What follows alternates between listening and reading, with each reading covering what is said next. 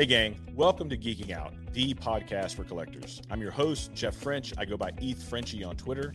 I'm the creator of the BPX Collective. And every week, we're going to bring you in-depth discussions with the industry's top experts, covering everything from sports cards to comics to TCGs and beyond.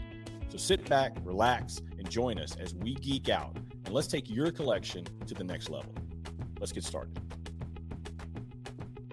All right, everyone. Welcome to another edition of Geeking Out. I'm here today with my friend Aaron Cordero from Palmetto Cards. Aaron was gracious enough to come back on with me. I told everybody I'm kind of just trying to get into the groove here with the pod after the big BPX release and getting our auction platform up for the rewards and that sort of thing. So just kind of been a little bit behind and just felt that it would be good to do a catch up on really kind of a lot of things that we're seeing in the IRL card hobby, sports, we can talk a little bit of TCG. We can then kind of move into what are we seeing in the broader world of sports and different drivers that may be driving collectibles, and then come back and circle back into what we're seeing in digital and then what we're seeing kind of in the BPX ecosystem itself. So Aaron, thanks. Welcome for coming in today.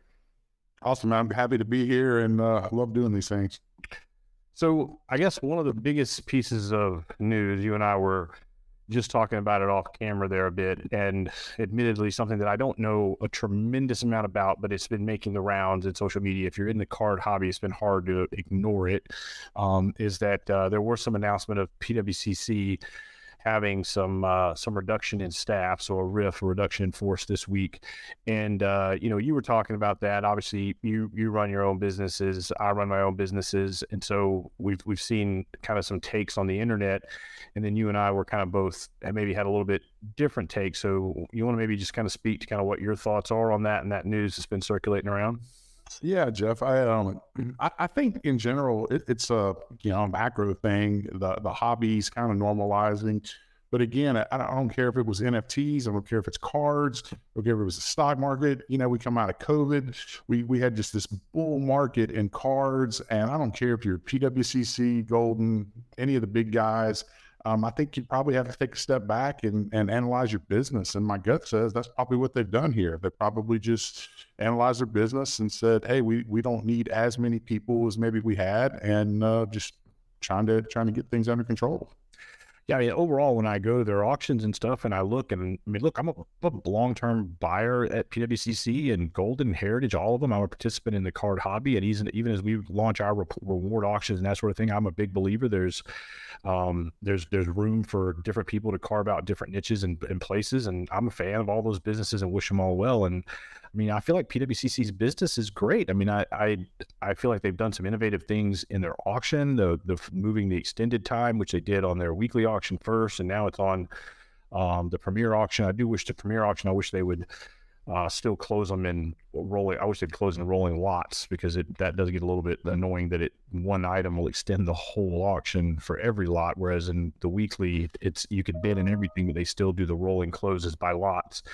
But other than that, I mean, the auction itself is solid. They seem to be getting good stuff in there. I mean, I've seen people saying things like, literally on social media saying, pull your cards out of the vault. And I have a fairly substantial amount of cards in their vault. And I certainly I haven't pulled anything out of the vault and don't feel that I will beyond anything that I would normally anyway. So I don't know. It just feels like a little bit overblown. I could be wrong. But I agree with that totally. I think too often people like to focus on negatives versus reality. And in general, I think that the hobby can be really, really bad. Social media, more people like to point out negatives than positive, right? It's just the nature of things in business. So just kind of my 2 cents. Yeah, another point that I heard made, and it was that they also had some liquidations. Again, this is all rumor. This stuff that I see or people text me. I don't know any of this, but I would be shocked if there weren't some liquidations on some of those loans. If people got loans on stuff 8-12 months ago, and if they got the loan on a 40% loan to value, and some of the stuff that we've seen, I mean, if you had 40% loan to value on LeBron cards 12 months ago, that you're probably getting a margin call and getting liquidated. So, and it wouldn't surprise me to see some of those people walk away from those cards and leave the leave the bank, which is, as I understand, is mostly private investors that fund those things, leave them having to liquidate those cars. None of that surprises me. I mean, I think that's what I would have expected to happen. I would have been surprised if they didn't have liquidations, frankly.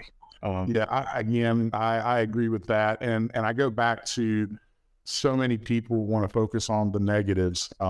Case in point, I think you and I we might have talked about this on the last podcast we did. You sold Mike Trout during a peak, right? I think it's Refractor. Didn't you set a record when you sold that card? Yeah, I set a record for Refractor, yeah. Yeah, and so that sells, that sells out there as a public. Now that card's less than half. I mean, it's probably less, $25,000, and I think you got over 6 figures for that card, maybe if I remember right. Just bumping up on 150, I think. Yeah. So my point to that is just simply people want to focus on the negative. They want to look now and say, "Hey, that card's way down." The market was up, but in general, if you're in cards, you took profits, you did different things, and you reacted. You win some, you lose some, and hopefully in the end you won more than you lost, or whatever from a financial standpoint. And again, I think you always like to say this is never financial advice, but if you're in this space, you kind of measure things, wins and losses, taking profits, but you got to do that. And back to PWCC, I think they saw such a bull market. Everything was going so well. They probably had to add a ton of people for cataloging. They went off of eBay there. They got kicked off of eBay. That's a whole nother story. But then they brought on a partnership, I think, with NBA, and they're trying to do stuff with the raw cards. They're trying to be innovative. So, I mean, I applaud them for, not being stagnant and trying to do different things. And I think they're just trying to figure out what's working for them. And no, I'm not surprised if they were loaning values based on those old numbers. Definitely people probably said, "Hey, I'd rather give up a card." Yeah, again, I know that all the big auction houses, no secret, no love lost between them. And I kind of think of the 3 big ones: Golden, PWCC, and Heritage. And I think any of the people from there would say there's probably no love lost, but I actually like them all. I use them all. And again, I see the little niche that we're looking to carve out in our world as being markedly different. And I'm not saying we won't compete with them on some segments here and there on some different things, but overall, I don't see them as competitive. And I still plan to be a customer of all of them as long as they'll have me and not get their feathers ruffled by what we're building. But I wish them the best, and I think it's kind of overblown. So speaking of that, let's talk about another one of those big 3. Ken's a superstar now. He's on Netflix. So the Golden Touch. Have you watched any of it yet?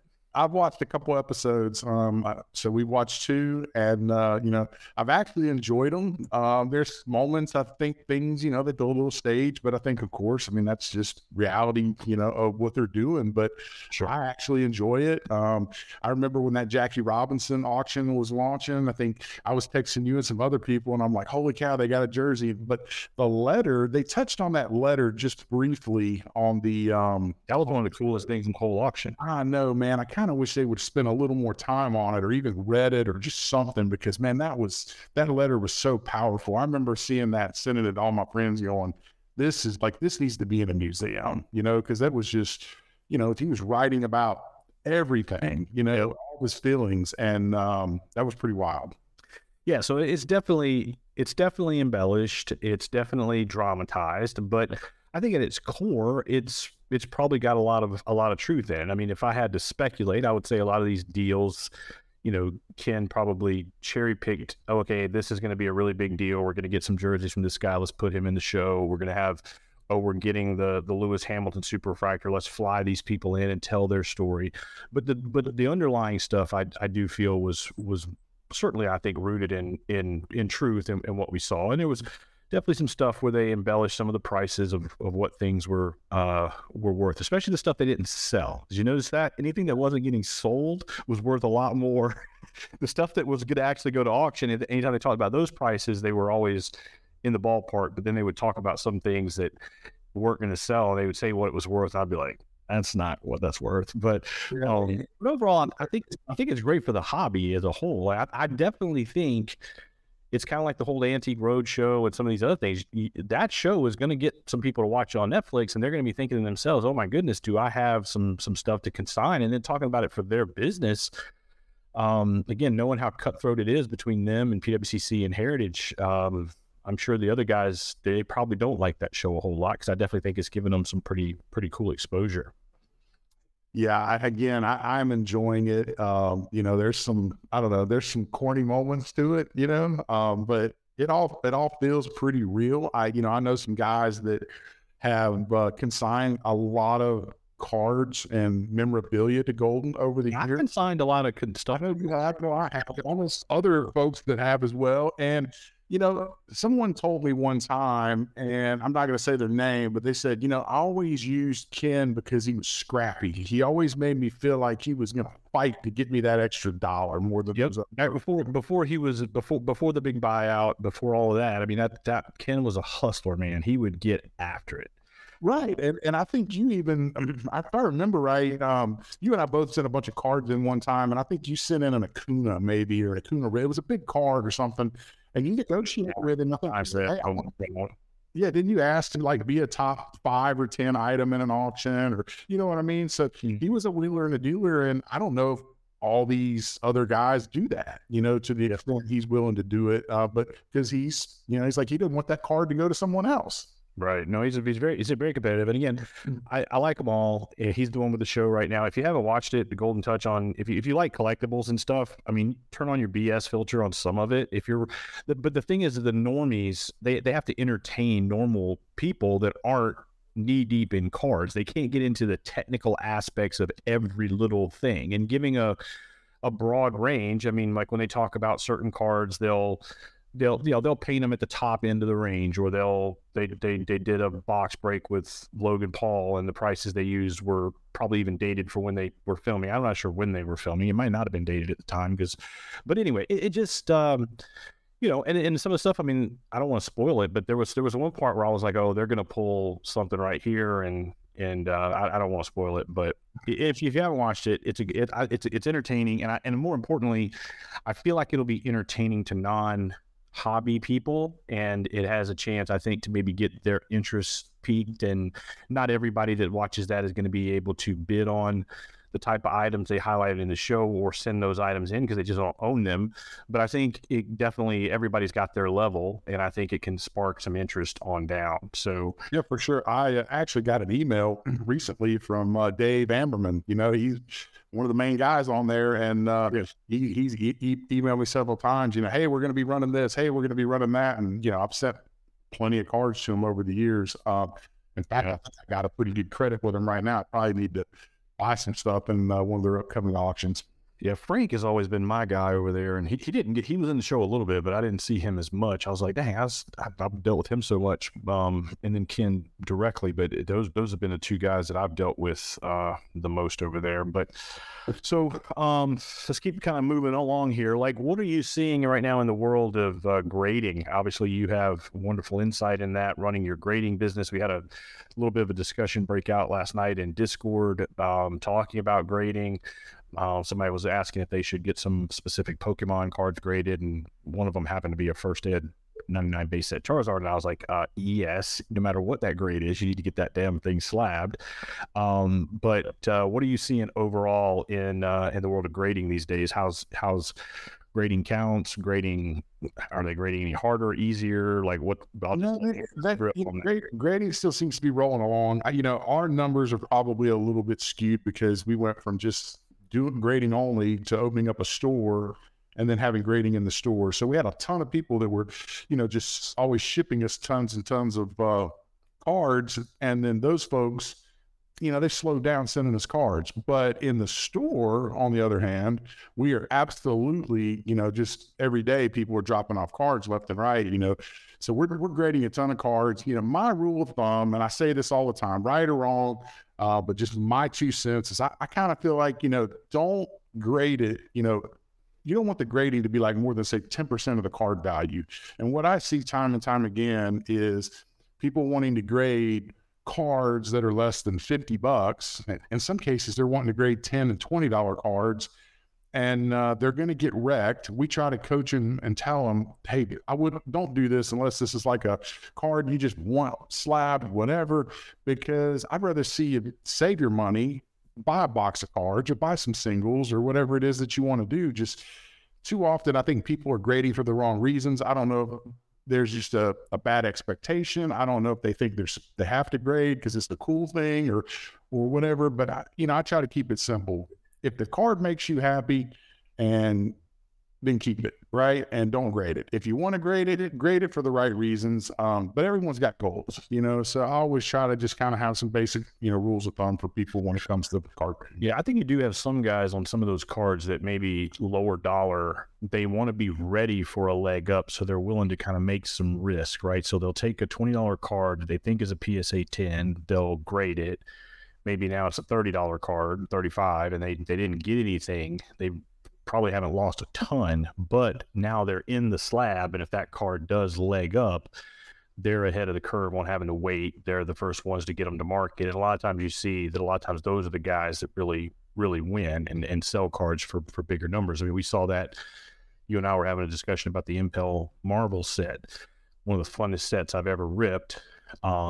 A product is just obliterated coming out of the box. And back when COVID hit, all of those had relatively low PSA 10 supply. So the people that had graded those, they had graded a $30 card. And then they sold them for $2,000 and $3,000. And now the market's caught back up and those same cards are back down to $150, $200. So it may be some of that. The guys they're speculating on the future.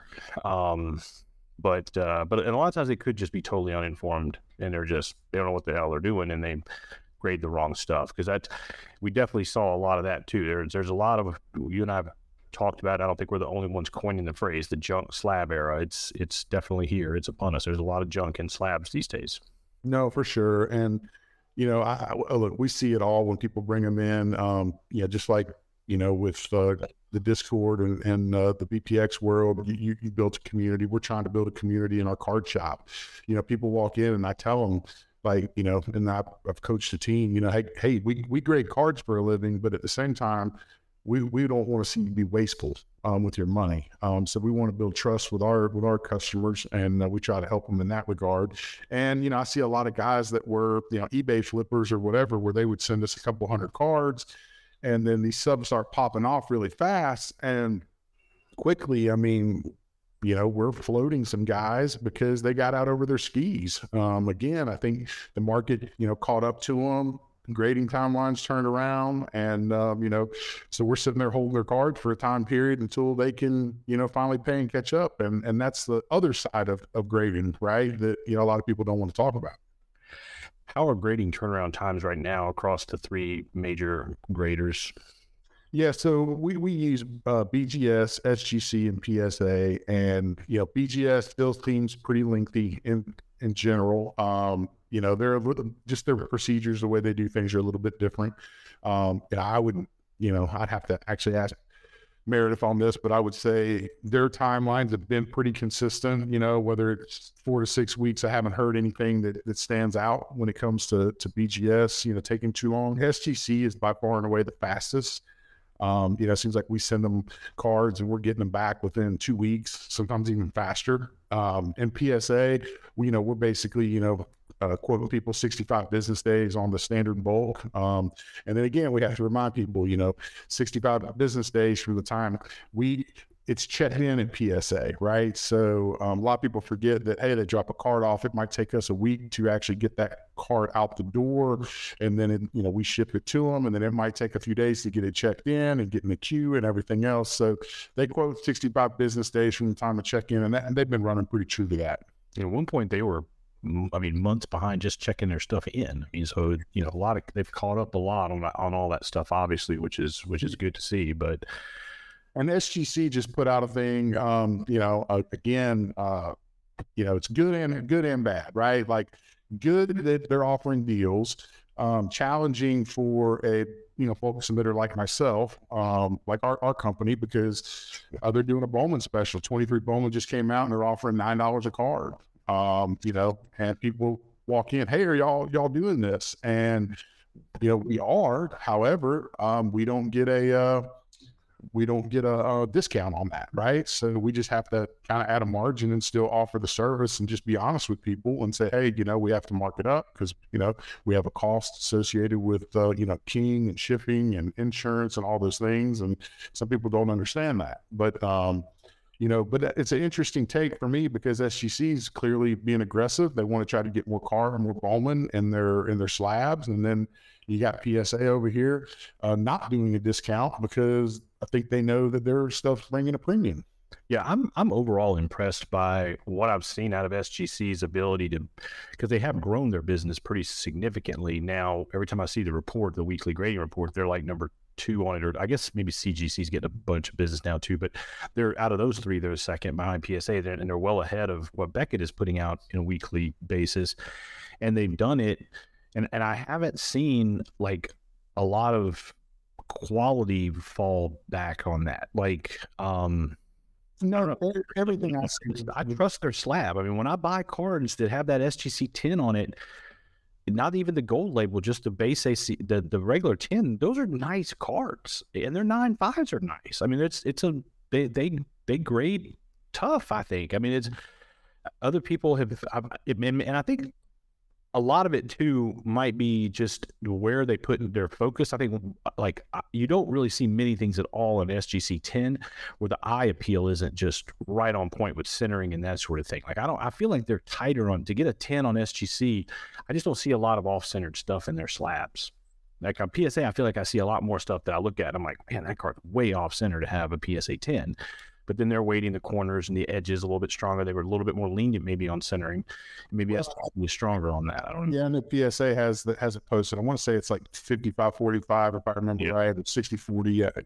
It's on their website. They give a little bit. There's no way that the John Morant prisms that are in that, go look at them. But there's no way those things are 55-45 as a whole. Like I think if they really and truly held to that standard, I don't know that there would be many John Morant prism rookies. And maybe there's just certain cards that they've looked at coming out of the pack and said, "Oh boy, we're not going to be able to give any 10s if we stick to this." I don't know. Yeah, I think that may be so. I think they actually have said that they'll make certain issue related things. So anyway, that's a deep rabbit hole. I don't want to. They all do a good job. I trust PSA. No, they do. And I can't remember if on the last time you and I talked, we had the whole debacle with BGS and they were going to do away with the Gem Plus and all that. That was kind of crazy.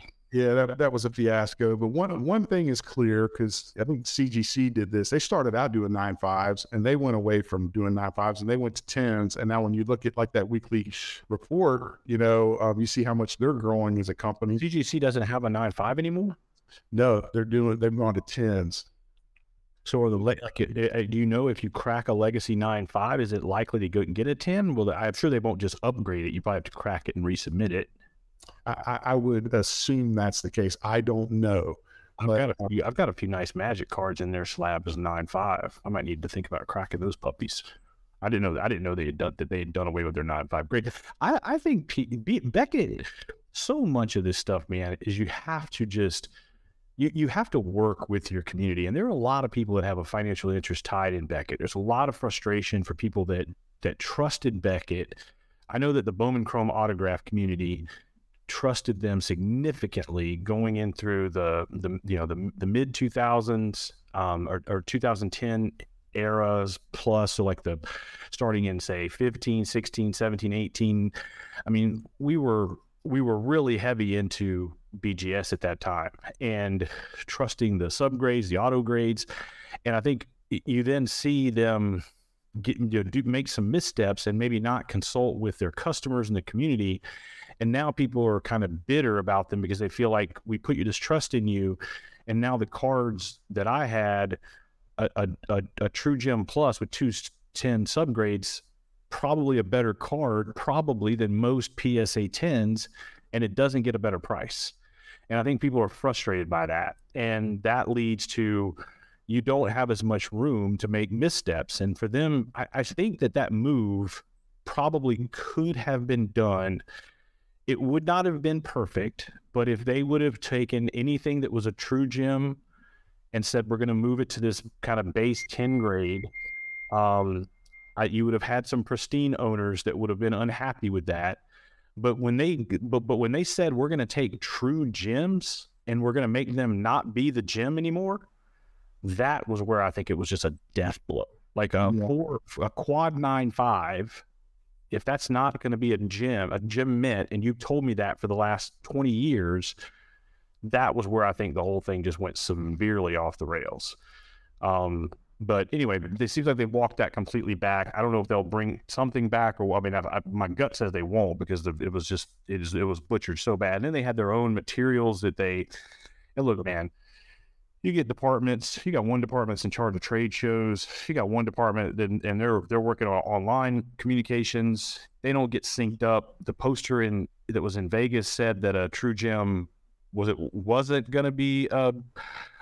They weren't going to bump 9.5 Trues up, but then they sent out a paper that said they were. I mean, it was butchered. It was just butchered. But so I want to real quick. I just want to correct myself, and so no one beats me up, because I know how these things go viral. I'm on CSG's website. We haven't gone viral a whole lot yet. So if you want to butcher something and send us a viral on the podcast, I mean, I don't care. Let's go for it. All right. Well, so they do have a 9.5, but they call it a mint plus. So they have a 10 that's a gym mint, and then they have a 10 perfect. Okay. Yeah, I saw that gold label they had, which is kind of like but I think something changed, because someone told me, and maybe that's what I need to research here, but I think maybe their 9.5 used to be a gym, and they're now calling gyms. Maybe they did what Beckett wanted to do, and maybe they just weren't big enough at the time to where it caused a whole bunch of feather ruffling or something. Yeah, I'm curious. Under the radar. If you got some 9.5s, you ought to pull them out and just see if they say mint plus or if they say gym on. Yeah, I'll do that. I have some Magic the Gathering cards that are in that. I may have a couple Pokemon in that slab too. Actually, I got slabs. They're nice slabs. No, they do, and they feel really nice. They're definitely the most modern feeling of the slabs. I wish that they had shortened the top a little bit. They gave a lot of room to the label, but the slab itself, it almost feels like something that Apple would produce. Like the seal is different, like it's real smooth, rounded edges. It's kind of like if you're holding, say, an SGC or a BGS or even a PSA slab, it feels like you got this more square, boxy, clunky OG thing, which that's certainly nostalgic to a lot of people anyway. But then the CGC is definitely a more streamlined, iPhone-esque type slab, and they have a good reputation coming out of comics and all that stuff, and obviously TCG stuff embrace them. So let's talk about maybe a few releases that we've seen. So why don't we start with what you've seen as far as Bowman? How did that rollout go? And I know there was a point that you were telling me yesterday, something that Topps was doing with some D2C type stuff. Like what are you seeing in the release on the sports side, on the baseball specifically? Yeah, so Bowman released. I want to say release day was last Wednesday. I know Topps had they did like a pre-sale online, and we had some customers that purchased in their pre-sale right on their website, and it was Saturday before the release day, and we had some guys come in, and they literally were like, "Hey, did you get your Bowman? Did you get your Bowman?" I was like, "No, we haven't gotten them yet." And but release day's not till Wednesday. They were like, "Oh, we got ours in the mail," and I was like, "Got yours in the mail?" And they were like, "Oh yeah, we did the pre-sale." And I was like, So I know that was a major concern of dealers, breakers, and everyone out there is how are they going to operate in this new Fanatics world with D2C and hey, look, in my other world and the other businesses that I work in, there's a lot of D2C and everybody's figured out kind of the ground rules. But on this particular one, I would say it stung a little bit as a retailer. That release day's coming. Consumers have the product, and we've kind of been told from our wholesalers, like, hey, you can't release your product anytime before release day, or maybe you'll get your account pulled or things like that. So maybe there was just a bad execution on this. I don't know. We ended up getting our Bowman in. We've been selling some Bowman. I wouldn't say it's like flying off the shelves. I think people were curious to see how prices will do, because sometimes that stuff comes out and it shoots up. Sometimes it'll settle a little bit. I mean, we've sold some, don't get me wrong, but the hype felt a little different this time, and maybe it's maybe it's because a lot of people bought some online. Those dollars kind of moved in versus somebody coming into the shop. I think that's definitely something that they need to get kind of in check there, because I mean the local shops, and I'm not just saying this because you're my friend and you're a local shop owner. I mean, they're the lifeblood of the hobby. I think about that from us in the digital space, and what are things that we can do to continue to make sure that the local shops are try to be symbiotic with the whole hobby and let the tide rise all the ships. And I'm not looking to cut, their business in any way or compete with them. And we've got some shop owners in our community, you and Zeddy's and Bacon Bangers, guys that have physical card shops. And I want all of y'all to do tremendously well. And I think they're lifeblood of the hobby. And I think Topps and Fanatics as a whole, I think that's something that they need to get their ducks in a row on. I definitely would not. I don't think that's something that they want to see continue to happen. And they have said that they've made public comments about how important they view the local shops. I think who they probably maybe don't view as important, maybe some of the distributors. Like I feel like if you look at Fanatics, I think they may be looking more at a margin cut to kind of get a little bit more direct with the shops. And I don't know, just my observation of how I've talked to a number of shop owners and some large breakers, and whether they bought direct or through distribution or both, everyone said their Bowman allocation was cut down this time. I've talked to a few other shops. In the past they may say get 8 cases. This year they got half as much. So clearly that is going somewhere else. But it could also be the cut production too. Could be. Yeah, I don't feel like that's the case when I see the parallels and the different stuff that I'm seeing coming out in the product. I think it's just they're trying to figure out, but I also think there's more hobby shops, right? I mean, like we're new. We've only been open 6 months. Born out of the COVID era and the boom. I mean, so I have to think there's probably others. I mean, I've heard, I don't have any facts on this, but I've heard that, that they've onboarded a few hundred new shops. And, that's also exciting to think that there's people willing to invest in the hobby. And look, I'm a hobby shop owner, but I feel like if you sign a long-term lease and, you're going to do all the big boy things, they should try to help you out, because like you said, I mean, in South Carolina, there's not a ton of hobby shops, and we're the only one here in the Columbia area. Closest shops to us are 1.5 to 2 hours away. So, we're definitely filling a need, and I'm sure there's others that feel the same way across the country. You mentioned other, just some other new releases. We got in Dynasty. That's a super cool high-end product. Had a couple boxes of those ripped in the store. We got in the Bowman. We got an Archive Signature Series. We got in a case of Archive Signature Series, and it's just one autograph in a box, Modern Players. We sold an entire case in about 24 hours. That was pretty cool. So we did. Are people coming to the store to get that product, or they come in and they say, "Oh, you have it, I'm going to buy it," or are they making a special trip? They walk in, that's what I want, straight to the register, and they're out. Like, how is that? I think our team does a really good job. Jacob does a great job, and people walk in about telling them, "Hey, here's what's new. Here's what we've gotten in the last week," and he likes to point that stuff out to them. And again, that Archive Signature was a product we were selling in the shop for $80, so not crazy expensive. And people were like, "Oh, I'm going to get an autograph of Modern Players," so they took a shot on it. Then we got in some of the new UFC product, and we sold what we got in that same day. So we got a little bit more of that coming, but I expect we'll sell it really quick too. Gotcha. Yeah, and so looking over too, like on the TCG side, for folks that follow that, Magic just did their big March of the Machine. That's the general consensus is that Hasbro, who has just been getting slaughtered since they screwed up so bad with Magic 30 at the end of the year, reprinted a bunch of cards and really just kind of pissed off the community really bad.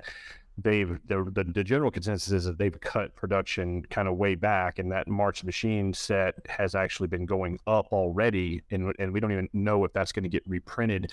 They're also on a bit of a short fuse because they have another smaller set, Aftermath, coming after that.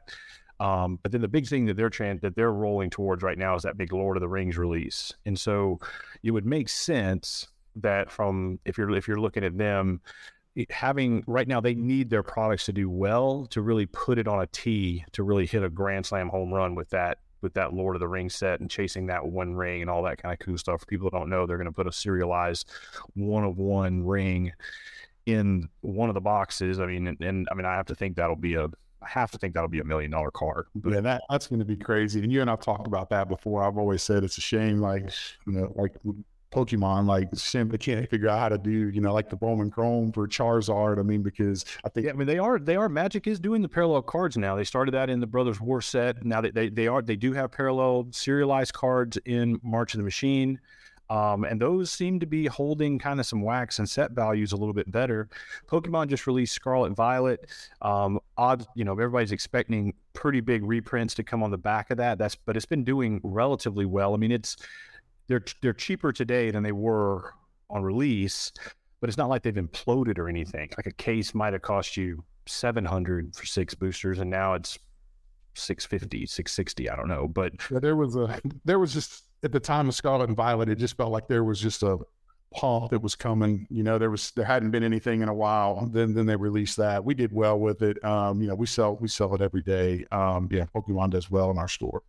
Yeah. So anyway, that's kind of covering kind of the world of what we've seen across the different things with new releases. So what about drivers in sports right now? So I will admit I've just been busy. I haven't had time to tune into the NBA playoffs. I haven't even been watching baseball like I want to. I've just been too busy. I did see Giannis bounced, and I saw Ja get bounced, and those are kind of the two guys, the two modern guys that I have some exposure to. What else are you seeing in the NBA playoffs and how it's maybe affecting the card market? Yeah, I mean, I think right now, the question everybody has is who's gonna survive this next round, Steph or LeBron, right? And I was watching SportsCenter this morning, and those guys were talking about that. They said if you think about the last few years, Steph's really climbed the ladder in terms of all-time status. And if Steph were to go on, let's just say bounce the Lakers, if they advance and they were to win again, I mean, now he's got 5 rings and LeBron has 4 rings. And, they basically play the same era together. I mean, they're totally different players and their styles, but, there's a lot of people that have that conversation. I mean, it's felt like it's been a LeBron league for a really long time, but it's hard not to root for Steph Curry, man. Yeah, and the other thing too, like I was talking, I don't know if this actually made it into the podcast I did with him or not, but I was having this conversation with Cooper. Is that Steph Curry changed basketball, whereas LeBron, amazing generational talent, and people love these guys that play with power above the rim, and he's the electric, exciting player to watch.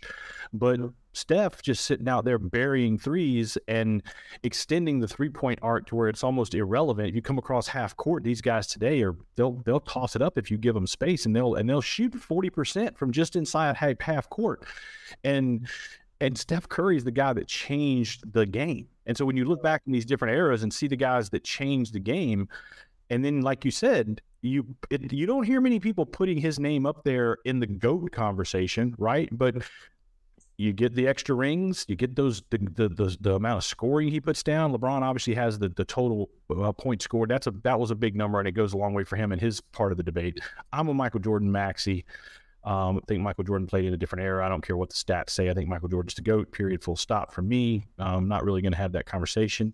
But when you start talking about other players, I don't know. I mean, Steph you're right. It's impressive. And his stuff as a whole, you look at him and it's just, I don't know how collectors will view it long term, right? Is that type of play going to be the type of play that will hold card value after his career is done? I don't know. I don't know the answer to that. I don't have any exposure to him, and I can't say I have a ton of pull that makes me want to go get major exposure to him, but that's kind of where I'm at on it. I just don't. If I was going to go out today personally and buy a big basketball card of one of those two guys, I actually think I would go buy Steph over LeBron. That's just me.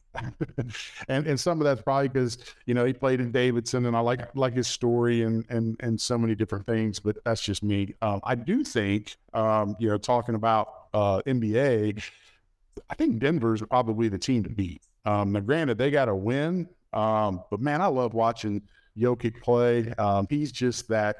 I don't know. When I see him run up and down the court, he runs kind of weird, and he looks like he's really not in that great of shape. But that guy he can hoop. I mean, he is. But is anybody going to want his cards? like at a big level. Yeah, I'm not talking about that. I'm just talking about the game of basketball. Yeah, I was just trying to think more along the lines of like what are the storylines right now that will carry into the offseason as it relates to collectibles. Like I would expect, just because of how fickle the market is, I would expect Morant stuff will gradually slide and until you start building some anticipation for next season. The fact that they didn't go very far in the postseason, combine that with the stuff he did off the court this year, his stuff is probably going to slide.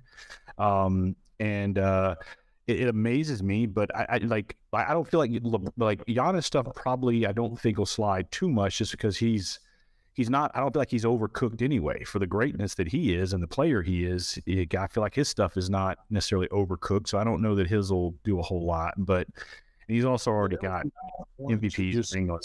Yeah, there was a Giannis orange 9.5 that just sold. I think it sold fairly cheap. We've got a Giannis dime silver in the Raz. Yeah, that's a big card. And that was a $50,000 type card at in Pete, maybe even higher than that, but it was up there. I don't know what that card would go for today. I can't remember where that was comped or what it was, but it's a good card and definitely one that I think will be a hot chase item in the upcoming Rats. Yeah, the player I'm probably most invested in is Jamal Murray for the Nuggets. I have two of his Prism Golds, and Prism Golds are big cards in the basketball world, and I just saw a BGS 10 sell on I think it was Golden.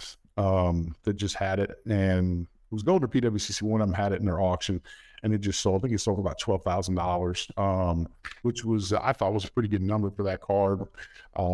Maybe a tad low, but I had two of them, and he played well the other night. Didn't play so great last night, but they still won. So that's my vested interest, in as far as the playoffs go.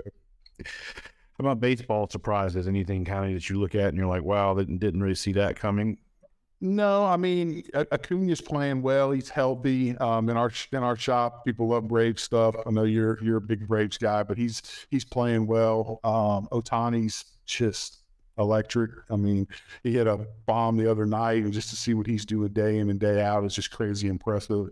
Aaron Judge is on the IL. Hopefully he'll get healthy here and get back on the field. I think they put him on the IL yesterday for 10 days or so. I think he just tweaked his hip or something. And obviously they want to get him right. But all in all, baseball, we sell more baseball in our store than anything. I think it's got to do with the market. But baseball does really, really well.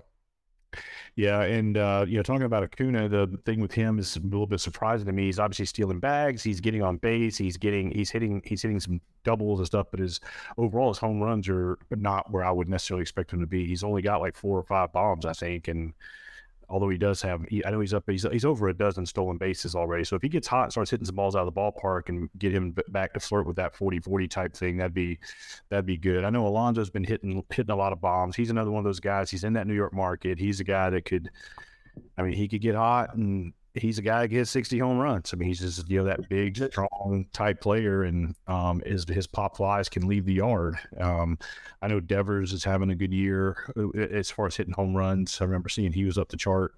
I think Max Muncy was up there too. I think he was pretty. I think he's up to 10 or 12 home runs. Really? Yeah. When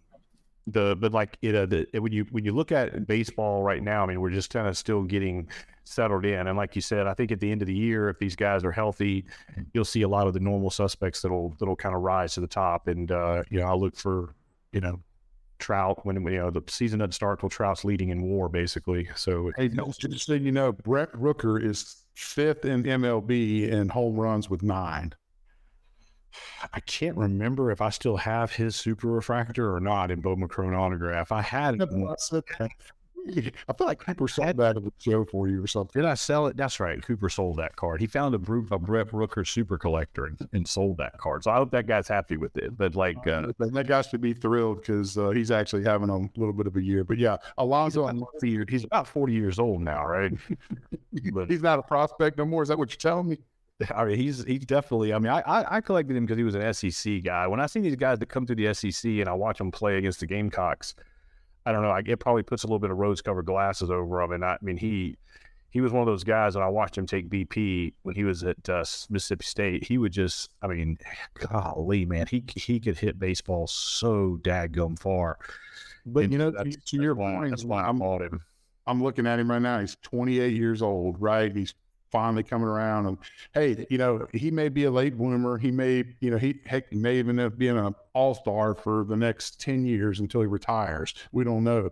But from a collectability standpoint, not really getting it going until you're 28 just crushes you from a collector. Yeah, especially when you're talking about a guy. He's a corner outfielder, or he, you know, played some corner infield back. You're not playing the electric positions or whatever. So yeah, not a guy's got a ton of collectible upside, but one where, again, hopefully the guy that bought that card from me, hopefully he's happy with it, and I was happy with it. I was able to turn a little profit on it. On the flip side, I was looking at Jackson Holliday, who was the number 1 pick, you know, in the draft, and he's hitting well over 300. He's in high A, so he's doing really, really well. It seems like his cards are doing well. His super has been pulled, right? I believe so. And have you seen how many of I know I saw at least one red. I don't know how many reds have been pulled. How are those boxes doing? Are those Bowman draft boxes still? Are they? People still buy them. I know we had some of those. BPX auction. They did give a few more of them to run next time too. We're going to do another one of those. I told everybody we're trying to get about a month in between them. Don't want to kind of overdo it with any one thing, but so yeah. So let's kind of segue that over into the BPX auction world and kind of what we've got going on. What have you seen from your seat? You know, it seems to me everything's moving along, doing well. Items seem to be, you know, selling around comps. Everyone seems to be really, really excited. I'm looking at it strictly from a, you know, can I buy something and put it in our store and sell it? You know, that's just the way I look at it. I bid on about 12 items in the last auction, and I got outbid on everything. So I know you had one good lick early on, because we talked about it in Discord. You bought a Judge and had somebody buy it like 2 days later, right? Like you just had one good lick out of there. No, that's right. And I bought some other stuff. I mean, I bought a Musial, I bought a Jeter autograph. You know, I bought a few different things. But yeah, the Judge was one that I bought and you know, turned around and sold it to a big Judge collector, and you know, turned a nice profit. And then in turn, I went and you know, used those funds to get some more BPX. You reload your buying power. I think that's so like when we look at everything, we're like, you know, in our world, one BPX is one BPX, but at the same time, I'm not blind. I know that there's a market, and it's just been, it's just been exactly what we would have expected for this token to be, where it's just nice and steady, and people are getting it to use it, and it's just all the things that we said it was is what's coming to fruition, and that's great. And you know, and then we want to obviously grow. We get more people embracing and adopting it. But when you look at that, kind of what people are like, what you can reload for on a Uniswap, and then you take that and apply it back to the auctions, and kind of where because we do the cards have comp values, right? We comp all the cards, so we have an idea of what they're worth. And of course, we use public data for that. Anybody can do that, and then there's a level of subjectivity to it. But where we peg the cards, every auction has been above comp so far as a whole. Now, early on, right after the reward, it was 160% of comp. And that, well, I knew that wasn't going to sustain, right? So, and now the last couple, it's been literally, we're within 3,000 or 5,000 overall BPX. I actually haven't gotten the data on the Sunday, but I'm pretty sure it's going to be very close. But the one before that, the Throwback Thursday, was within like 5,000 BPX of kind of where we would have expected it to go. So people, I think, are definitely getting back now. Things are starting to normalize. People view it for the buying power that it's got. And I think a lot of them are treating it the same way you are. And, if it's like, if I don't get something today, I can get something tomorrow, and kind of. That's right. And I would tell you the biggest challenge I see is the gas. And I think you've addressed that, but you're going to work on it. Like I said, I made a dozen bids on some stuff Sunday, and obviously each time you bid, you're spending some gas. It just seems to be expensive. Yeah, so it's a pain point that we get. The security of the blockchain, we get the transparency of the blockchain, which is amazing because, man, the transparency is nice.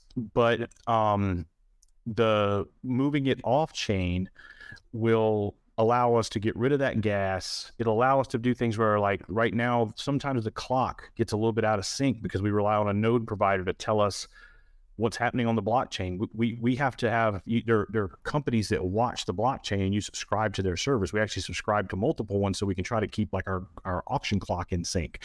But there are times where if you're sitting there watching it, it might say that the auction is ended. And then that node provider comes back 30 seconds, a minute later and pings us and says, oh no, we got a bid right before time expired. You need to start the clock back. The clock fires back up. The auction was 100% on chain. You can go back and verify it. But it's just that UI thing that's a little bit clunky, and people look, I don't like it either. So we get some things that are amazing. The on-chain transparency, there are actually rules around, and I think it's probably why eBay doesn't disclose bidder names, because there's actually some nuanced rules around auctions. Because when it's fully decentralized, it's on the blockchain. That's just how it works. It's like you're not putting anything in my database. I'm not disclosing anything private that you've told me. But like when I place a bid with eBay, that's private. And I think that's the reason that they are hashing their IDs, why they don't tell you who the bidder was. They're trying to give the market some comfort that the bidder had this much feedback score or whatever, and it can be set fully private. A lot of that is built around some nuanced auction rules in various jurisdictions. So we're actually having to look into some of that stuff because we're going to have to worry about those same type things that we didn't have to worry about on chain. So we're going to give up a lot of transparency. We just are. And I'll point people back to this when we do, because right now, everything that happens, you can go and look at it, see when the bids came in, see who made the bid. Even if you don't know who they are, you can track back and say, okay, what did they do to claim their BPX? Did they get it off of Uniswap? Did they claim it with miners? How did they get it? All that stuff, you can suss it out. Once we go off chain, a lot of that's going to be lost. And personally, as somebody who really wanted and wants to lean into a lot of the advantage of the blockchain, I don't love that, but I'm conceding the point to the market. The market wins. Gas is too damn high. It's too expensive. Nobody wants to pay it. And the market would rather trust the auction house, i.e. us, than pay gas fees. And I think so it's very clear, and we're going to make that change. I wish we could have our cake and eat it too, but between different regulations, between bringing it off chain, it's just where we're going to be. But the goal is to make it better, and the goal is to give people better use of their BPX token. And I think we're going to achieve that. I think the big gain we're going to get, Aaron, is that once we can go to a database, we'll be able to allow Web3 natives, which I would count everyone who is holding BPX today as a Web3 native. They may not feel they're fully Web3 native yet, but if you've got a wallet, you got BPX in it, you're Web3 native at this point. But allowing the Web3 natives to coexist with normies that want to come and bid, they want to consign, they want to do these things, but they don't want to screw around with a crypto wallet. And that's the big thing that moving it off chain will allow us to do, because we can sit in the middle and facilitate that where we can allow both of those types of users to coexist. And then from an onboarding standpoint, I personally think that for the same cost of onboarding one crypto native user, we can probably onboard 10 or 20, eBay type bidders that just want to sign up with an email and a password and bid. And if they win, they want to pay their bill. And we can onboard a lot more of those. And then if 1 out of 10 of those moves over and really becomes Web3 native, now we're getting some real growth on the Web3 side. And I think that could be the holy grail for the whole thing. So hear you loud and clear on gas. I wish it wasn't the way it is, but that's kind of where we are. Anything else that you're seeing as far as were you able to tune in for the live auction that we did? Because that's what's this timing wise. I try to keep the podcast where it can live and not be so timing specific. But as we're recording this, there's another live auction tomorrow night. I did the first one. I was the aucauctioneer. Yeah, I thought did a great job at that. That's not me. I'm not a hype beast. So this time I'm actually turning it over to, we refer to them affectionately at the office as the boys. They're the main group of guys. It's Cooper, James, Matthew, and Tony they're kind of the main guys that are handling the consignment business and that sort of stuff. I'm handing it to them and saying, all right, you guys do it, and let's see how they do. And so I'm anxious to tune in tomorrow and see how they do with it. They got to stretch their wings and fly, so we're going to see how they do with it. Have you actually seen the TV series The Boys?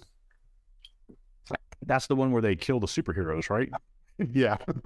Yes. Yeah. If you haven't watched it, you should watch it, because y'all might not refer to them as the boys in the office anymore. Yeah, I think Caroline's probably the one that coined them the boys. Like every time she would say, I gave it to the boys, or gave it to the boys. It's like it.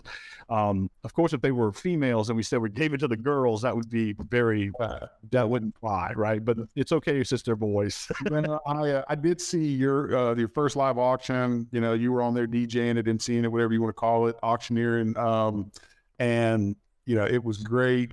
Seemed like people were super excited. You know, my thing is you better know card values, because it was fast and furious and it was a lot of fun. And every time I would sit there and you flash a card up, I would sit there and I'd be like, all right, I'm going to bid X. And before I'd hit the button and the thing, they were blowing past the numbers, and I was like, holy cow, these guys.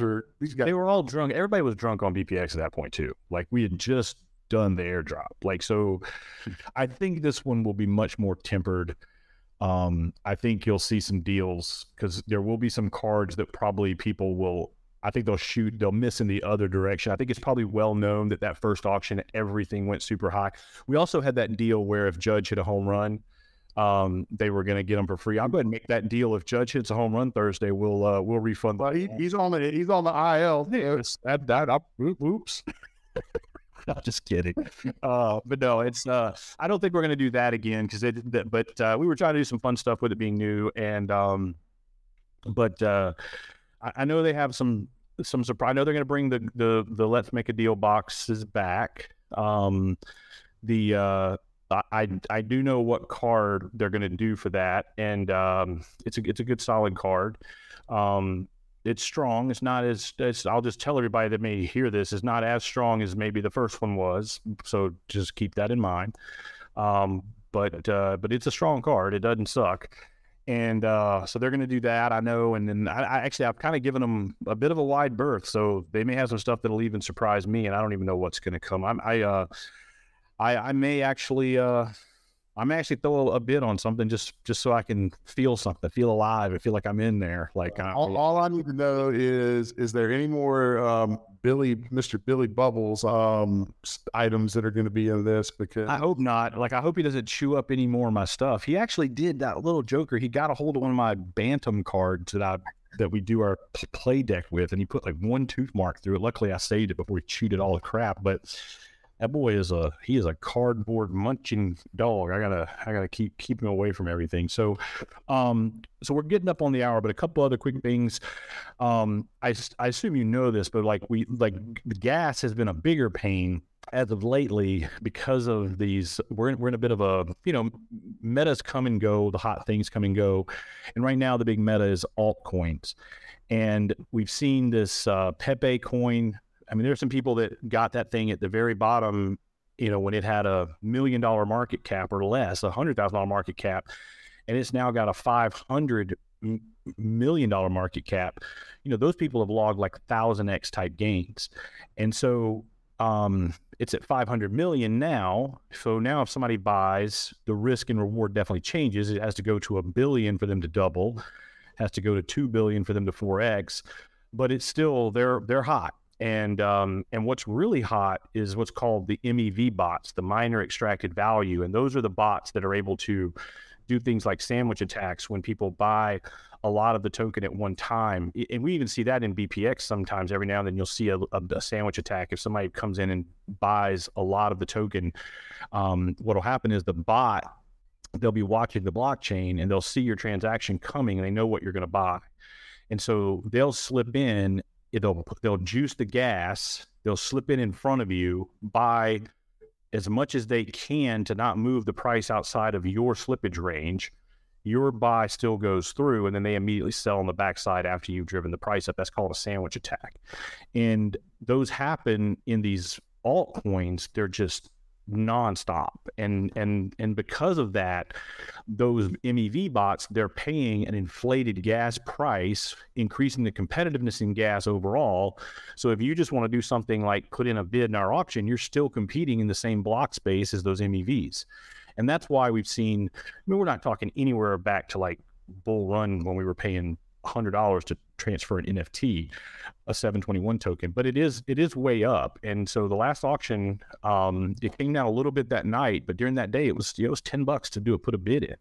So we do have the BPX rebate. If you make a qualifying bid, if you up a bid by 5%, and you're within 25% of the final price, we will refund 100 BPX. We'll aggregate all those up and send them out at one time on a monthly or so cadence. And so that will basically give you that gas back. And then I have doubled it a few times where it's been particularly bad. Like last weekend, Sunday night, I doubled it because we had a lot of that MEV activity. So that's what we're seeing in the broader crypto space. Blur just released some interesting stuff with allowing people to leverage buy NFTs. We'll see how some of that stuff plays out.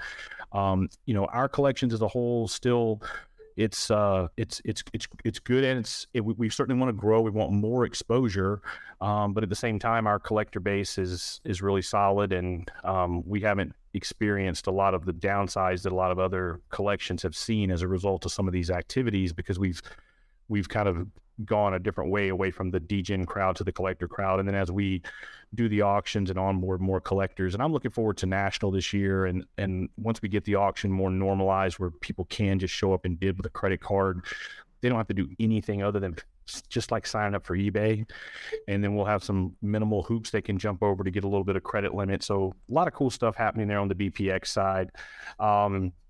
We do have our next RAS coming up. Again, that's just for any first-time listeners, and you hear the word RAS, you may think, wait a minute, you're running illegal raffles? No, we don't. We just took that word because it's a good word that everybody kind of understands. But the way that ours is, it's a sweepstakes. So we have some different NFTs you can buy. They're called Infinite Moments. They're highly collectible in our ecosystem. They give you points, and those points get you rewards. And if you hit some of the black 101s and the golds, they actually hold value really well. You can go back and look at the old ones and see how they're still holding value, which has been really cool to see. And then in addition to that, when you hold those, they're $5 a pack. And for every infinite moment you hold on a specific date, you'll get a bunch of entries to participate in a RAS and try to win a bunch of real life cards. And this upcoming RAS is over $200,000 worth of cards. It's headlined by that Giannis Silver, I'd say, is probably the single biggest card in there right now. I'd have to go back and look at the full set list and see, but there's some big cards in there that you can win. And Aaron, you've had some really good success in the RAS over the last 18 months. For sure. I love it. I enjoy, trading, and that could be in mind, but my biggest thing to everyone is just have a strategy. I love the RAS, love the component. Just have a strategy, stick to your strategy, whether it's trading to accumulate a stack of a particular one or a couple that you want to try to chase. Or heck, even rip and ride. Some people like, buy a bunch and they just want to play the odds and figure they'll get a couple that'll survive late and then maybe they can cut a deal, later on. But, I always tell people, have a strategy. I've talked to a few guys I know, they're like, hey man, you've done pretty good in this. And I'm like, yeah, I've won some stuff. And then they're like, can you teach me about it? And I'm like, you want the red pill or the blue pill? And then we start having the conversation and the dialogue, and you can just start to see their the wheels turning upstairs, and they're trying to figure it out. Yeah, and our plan for that as we continue to grow is that's a product that I've said this before. It does a great job of building the community because it allows people to trade and participate together. I think it's been a big part of our success in galvanizing our community. Not a lot of profit in it for us. No profit in it. It's a cost center for us net. But it's something that we want to continue to do. But the way that we're going to hopefully grow that is as some of these new people on board to do the simple things like bid in an auction, that sort of thing, then they come and they get in Discord and they engage with the rest of our community. And again, it's one of those things that 1 out of 10 of those people roll up their sleeves and want to get in that RAS, and we're able to onboard those people 10 to 1, 20 to 1. It could be a really powerful growth driver. We could have some pretty cool RASs down the road with a lot more participants. And then that just continues to feed that cycle back of giving us that much stronger of a base to build off of. So it's an important product for us. I'm excited about this one coming up because we haven't had one in a while, because we were working to get all the major franchises aligned, to get them out. We're getting the BPX token out. So we haven't you may know better than me because you participate. I don't participate in the rest. Was it November? No, we did one around Christmas. We did it. We had one. Yeah, you did one late. So that would have been the last one. So it's been a minute, and so I know everybody's excited for that, and that's coming up, and I'm excited to watch that as well. So, well, anything else you want to cover? I got Billy jumping up in my lap. I think he's telling me it's time for him to eat. But anything else that? No, I mean, you definitely better take care of Billy. I'm looking forward to the RAS. You know, I'm excited about all things BPX right now. You know, I'm going to continue, bidding in these auctions and, continue to support them, sending stuff all the way around. I enjoy being part of the ecosystem and, coming on here, talking about the hobbies and love geeking out. And, maybe we'll do it again down the road. Yeah, man, always. All right, buddy. Well, I'll talk to you later, and we'll wrap this episode up. Thanks, everyone, for geeking out with us.